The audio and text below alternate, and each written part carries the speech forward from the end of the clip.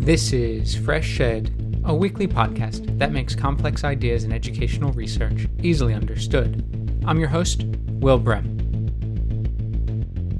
Today, we explore the response of the Finnish education system to the COVID-19 pandemic.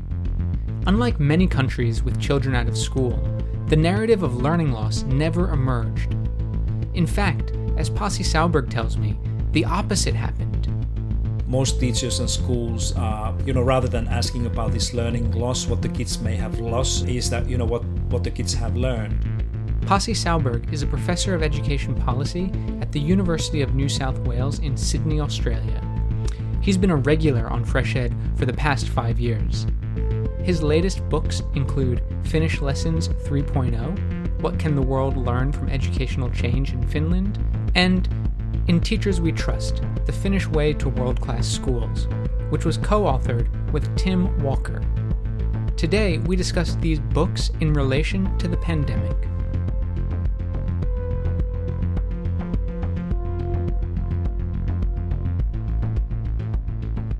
Pasi Sauberg, welcome back to Fresh Ed.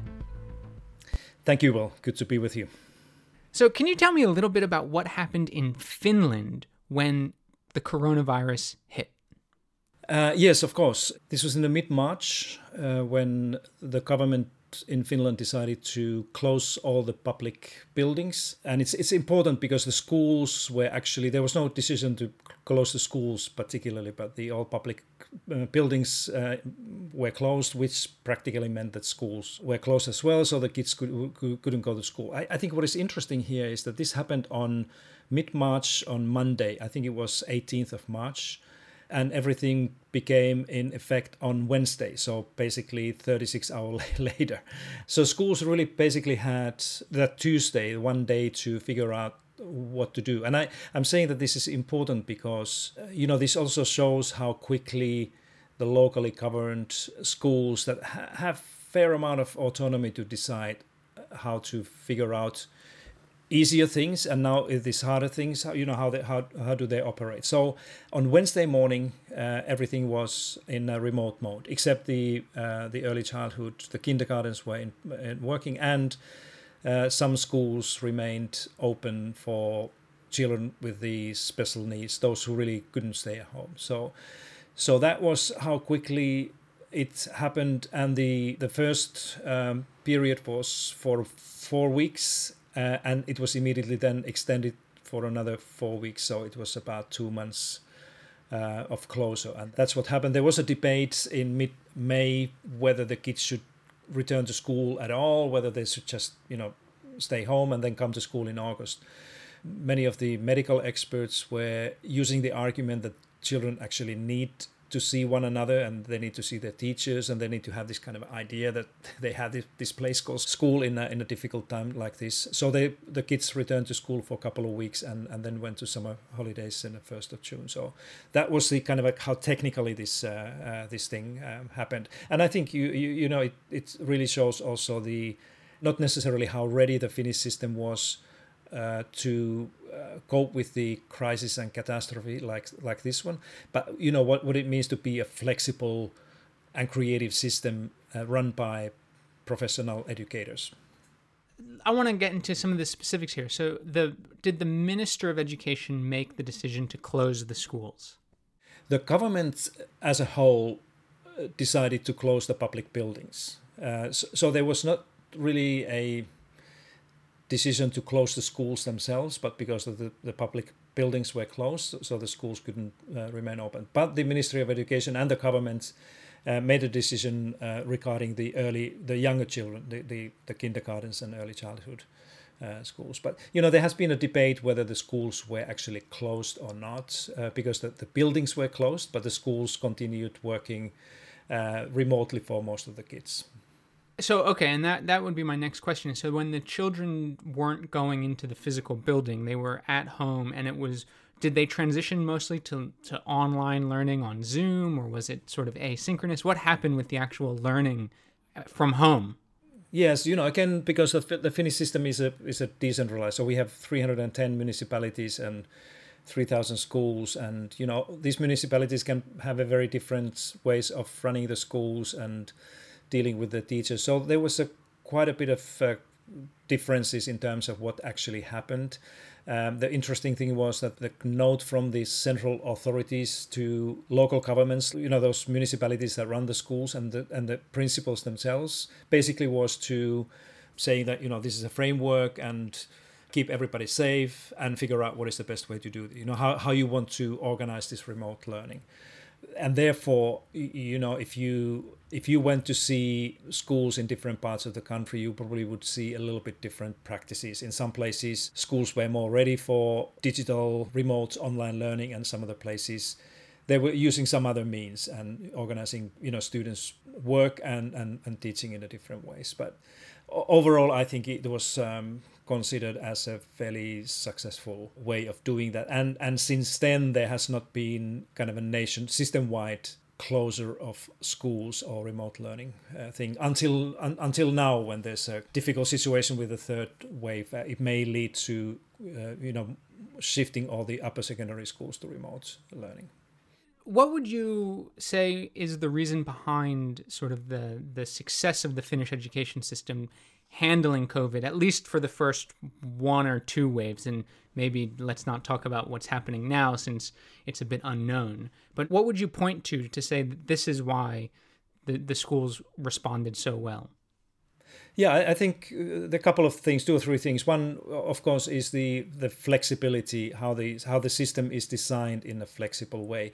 And honestly, well, I think that, when we are putting together lessons after this pandemic is one day over, that this will be one of these system level lessons that we learn, that, if the education system has flexibility in terms of decide how it's going to run itself and have a kind of a more flexible assessment and curriculum systems, that they are likely to find it easier to navigate through the difficult times. So this is certainly one of the things that Finnish colleagues and people recognize. Then the other one is definitely to have a highly professional staff in schools. Finland is known as one of those places where teachers and principals are fairly high educated and trained, and they in this crisis situation they could be easily compared to medical doctors and kind of health experts in the country, that the authorities and parents and many others could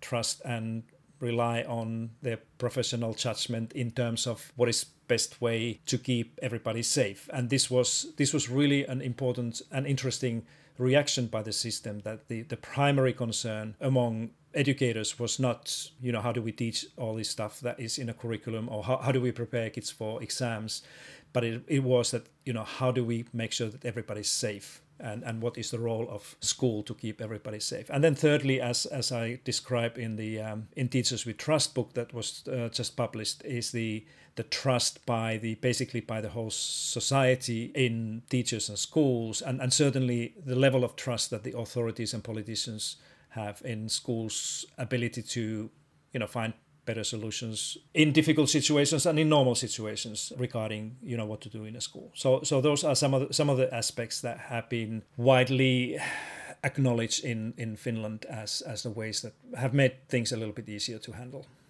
I find it interesting that there wasn't a discourse around the students losing out on curriculum time because of online learning, or because schools were, closed for all, most respects. So there wasn't this narrative of learning loss. I mean, it seems strange to me, even though, because the World Bank talks about it, you hear it in the US, in the UK. I mean, it seems like it's such a big topic right now when it comes to COVID and education. Yeah, but, it's interesting, this whole learning loss narrative is mostly initiated and maintained by those standardized testing enthusiasts. Those people who are really seeing education as something that will prepare kids for tests, and then we know whether education is good or bad by looking at these test results. And most people by now should know that Finland is not one of those countries that is driven by these mandatory standardized tests for everyone, or census-based tests as we call them. And the absence of these census-based assessments in Finland, of course, creates an environment in the country where nobody needs to be worried about learning losses or test score drops because there are no tests available. And again, another lesson that I mentioned, this flexibility thing before, this will be another big conversation, and it is actually already in many parts, that do we really need that type of system of heavy standardized tests and examinations that will, when the times go difficult like with this pandemic, will lead to completely unnecessary conversations like this learning loss thing that doesn't really mean anything. If you think about this whole learning loss thing, what are people talking about when they're talking about learning loss? Like, is it about that the kids would kind of forget something, or they would lose something, or how do we measure these things? We can never reliably measure anything like learning loss. The other thing here is that in the Finnish system, unlike with these standardized testing enthusiasts who have been creating and maintain this narrative of learning losses in the Finnish system and many other education systems as well, people are equally interested in students learning that goes beyond literacy and numeracy. This is something that I think if there have been any conversations in Finland about learning or children losing something, it's mostly about issues about their mental health or social relationships in the school, or those children who need school more than others, that they may have been losing a kind of a more holistic thing for themselves. But this narrative of losing something in reading and mathematics is completely absent in Finland. It's interesting. In Finland, has there been a conversation about anything that students might have learned during the pandemic, not simply a loss, but actually a gain, learning gained during this really strange moment in our lives? At the level of Finnish educators, teachers, and principals, this is definitely a kind of a main narrative. Of course, there are some people who are, they're concerned about older students, final examination scores, and, if they have been locked down in their homes, or the schools have been close, that they may have been losing something. But most teachers and schools are rather than asking about this learning loss, what the kids may have lost while they have not been able to study properly with them, is that what the kids have learned. And that's much more positive conversation. I think most Finnish educators also understand that children, compared to what they were 1 year ago when we went into this pandemic, and what they are now, that they are completely different kids. You look at the same children now compared to what they were 1 year ago. They have learned a lot of things about this horrible pandemic, but they have also learned a lot of things about themselves, their parents, the importance of social human relationships. Many of them, they have built empathy and resilience. And, unless we make those things visible in the schools by, wise and smart teachers who are able to create these conversations, we will never get to the level of really having a good conversation about these important things that children have been learning and gaining. But, on the other hand, it's a complicated issue because those things are very hard to measure. So if you happen to be a kind of a measurement-oriented individual, then of course your question is that how do we measure these things that kids have learned? And as everybody knows that children are very different. They come from different circumstances, and what one child may have learned during this pandemic at home with the family and friends can be completely different than somebody else who is coming from the different circumstances. So that's why, again, this requires a much more kind of a professional approach and attitude to education and teaching and learning that I think Finland is fairly well prepared to do. It's an interesting insight into the Finnish system, which you have obviously looked at for quite some time. You've taught in the system, you've written extensively about the system. And when you first wrote your book, Finnish Lessons, in 2011, I think was the first edition that came out, Finland was at the top of these league tables, even if they didn't necessarily really take on the idea of standardized tests and promoting them. They were actually at the top of PISA, for instance. But what has happened since? It's about 10 years now since the first edition was written. And, I remember when the Finnish lessons came out 10 years ago. I think we had this conversation right after the book in your podcast as well. And when people ask me, and when people ask me now, that what is the main takeaway from the kind of a first 10 years of Finland being recognized internationally as a kind of a serious education nation, my kind of a one-liner was that there is another way to build a successful education system than the one that was by then dominated the Anglo-Saxon model, if you wish. But I sometimes I call it the global education reform movement idea that is built on competition and testing and standardization and all those things. And so that was the situation 10 years ago. Then the second edition, this Finnish Lessons 2.0, came out 2015. And there my kind of intention and focus was to try to bust some of the common myths about Finnish education system, like there's no homework in Finland, or that the Finland is recruiting the best and the brightest into teaching, or the Finnish schools are abolishing all the subjects. And so there's a lot of that type of misunderstandings going on. So there have been these kind of narratives and stories behind this. So what is this Finnish Lessons 3.0 doing now?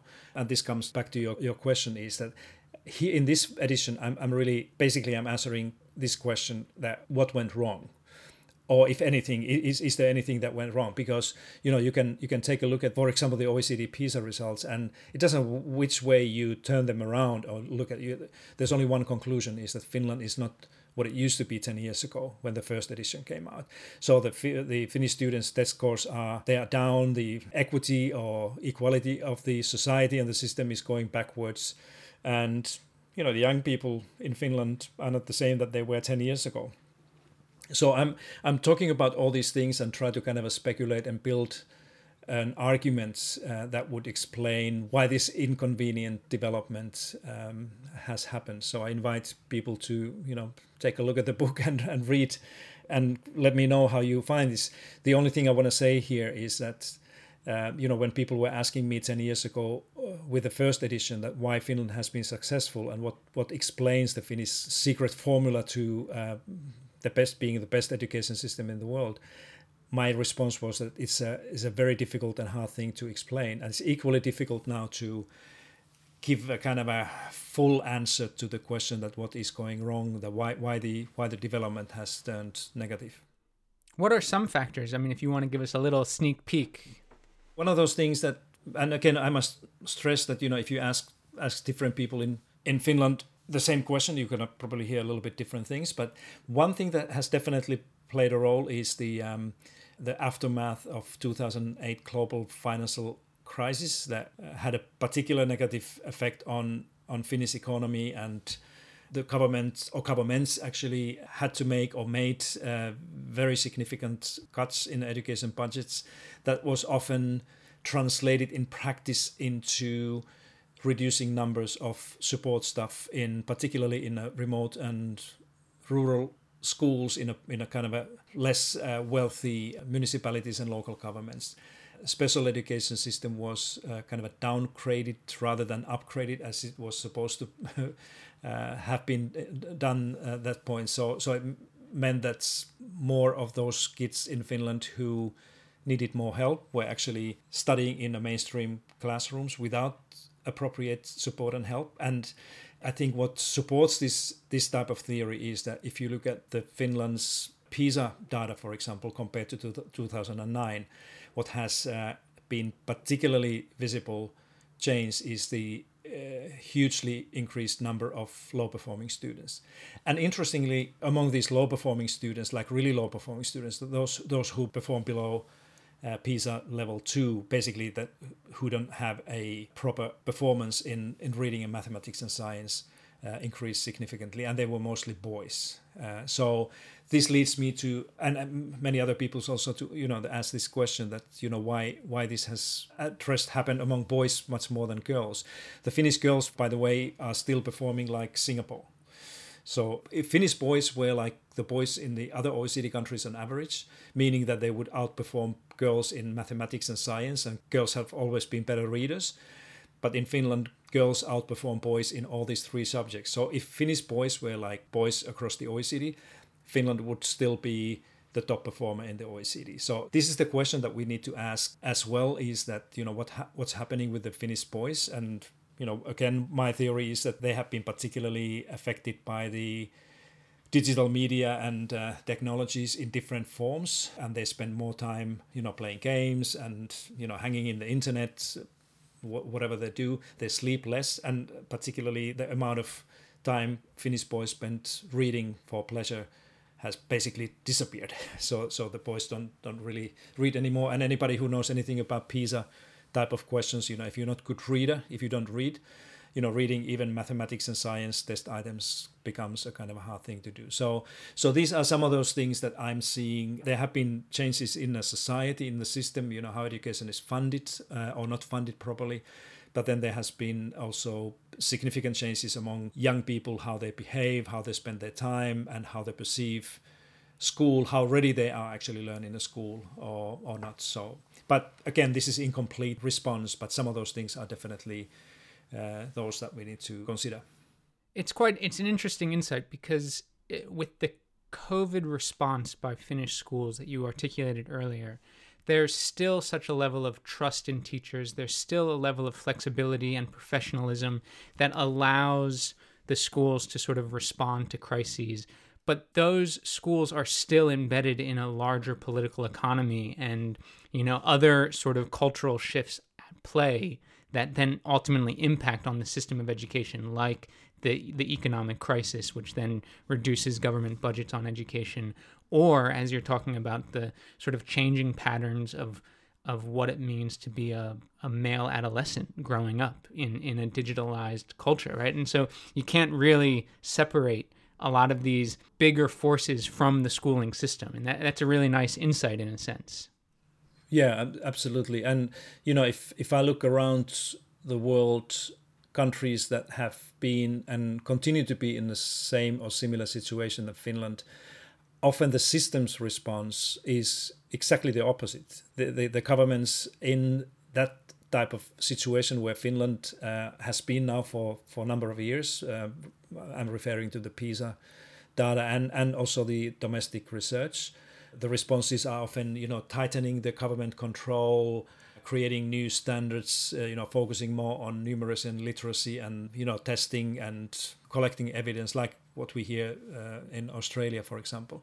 But the Finnish response seems to be probably even more autonomy, even more kind of a trust in schools and teachers' ways to, first understand the problem and understand the seriousness of the problem, and then go and find the best solutions for each and every local case. And I think it's a very smart way to respond to this, because your earlier question about what is happening in Finland and what should we do, there's no one kind of a standard response.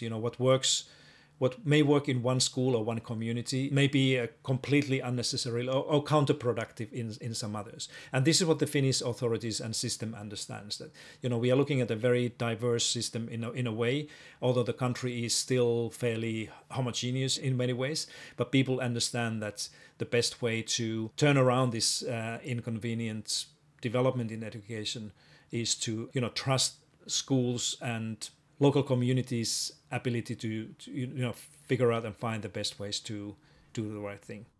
So how can school systems trust teachers, and how can government and communities trust school systems? Like, what are some principles that we can focus on to understand how trust actually operates in practice? Yeah, with Tim Walker, we actually tell readers a book-long story about that.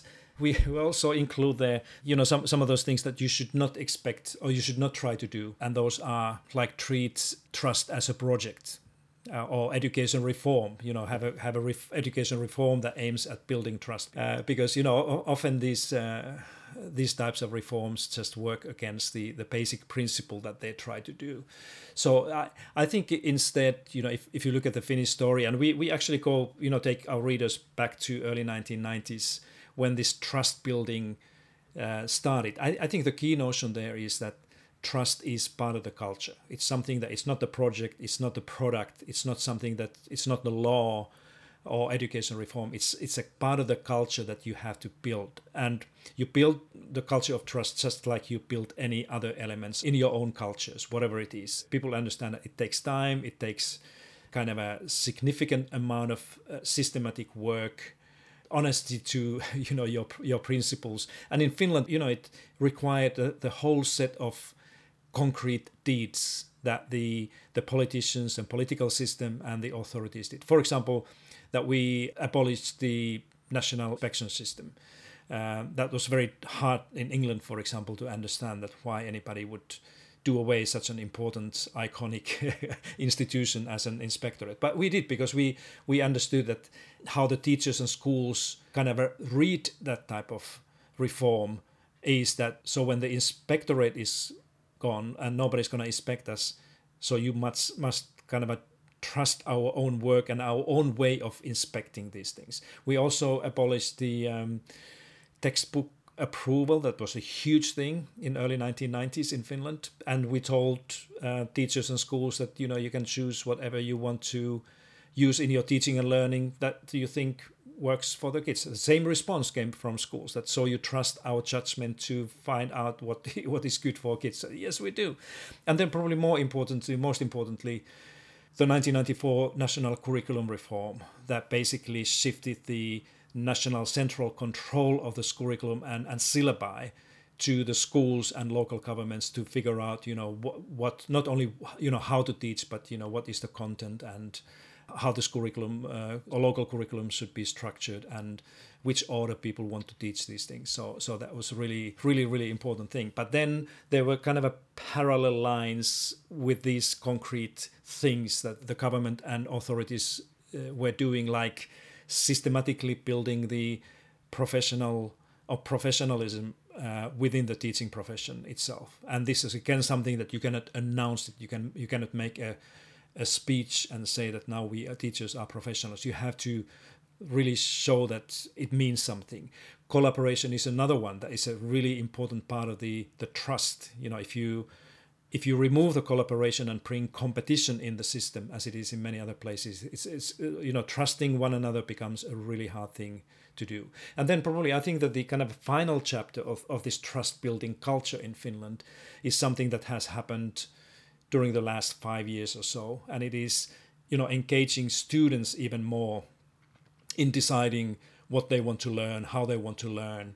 Many people have heard about these problem-based projects that every school now has to do by law, basically, where the law is requiring that the students, they must have say in what they want to study and how it will be assessed. So I think that this idea of trust seen as a culture is critically important, and then you need to do a kind of a concrete things to show and prove teachers and others that we are serious about it. Do you think the COVID-19 pandemic and the sort of crisis response that Finland had to enact rather quickly and to some success, as we talked about earlier, do you think that's going to have any impact on this culture of trust that has taken so many decades to sort of build up and sort of co-create with students and teachers and families and politicians? Is COVID-19 going to have some long-lasting impact, or is it going to be more of an epiphenomenon? It's a good question, Will, and we really do not know. But all the signs currently right now in Finland speak in favor of everybody in the country understanding the importance and the power of trust, and most people also understand that if the trust goes away, distrust will be catastrophic in a system like this.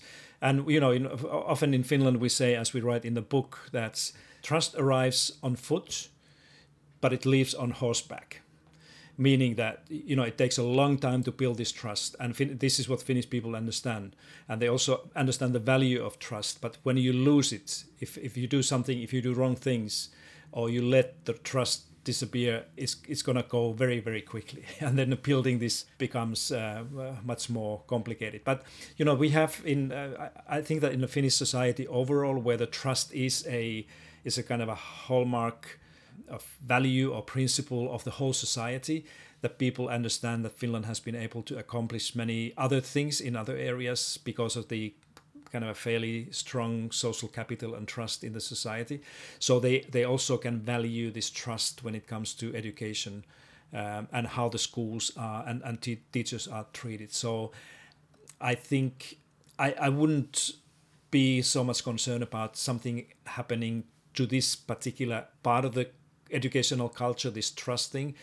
Quite opposite, I would probably argue that we're going to see even more valuing what the teachers have been doing, what they continue to do, and thereby, trusting schools, kind of a strengthening the trust in schools that there has been already. Well, Pasi Sahlberg, thank you so much for joining Fresh Ed again. It's always a pleasure to talk, and I look forward to having you back on the show the next time you have a book out. Thank you very much, Will. Pasi Sahlberg is a professor at the University of New South Wales. His new books are Finnish Lessons 3.0 and In Teachers We Trust with Tim Walker.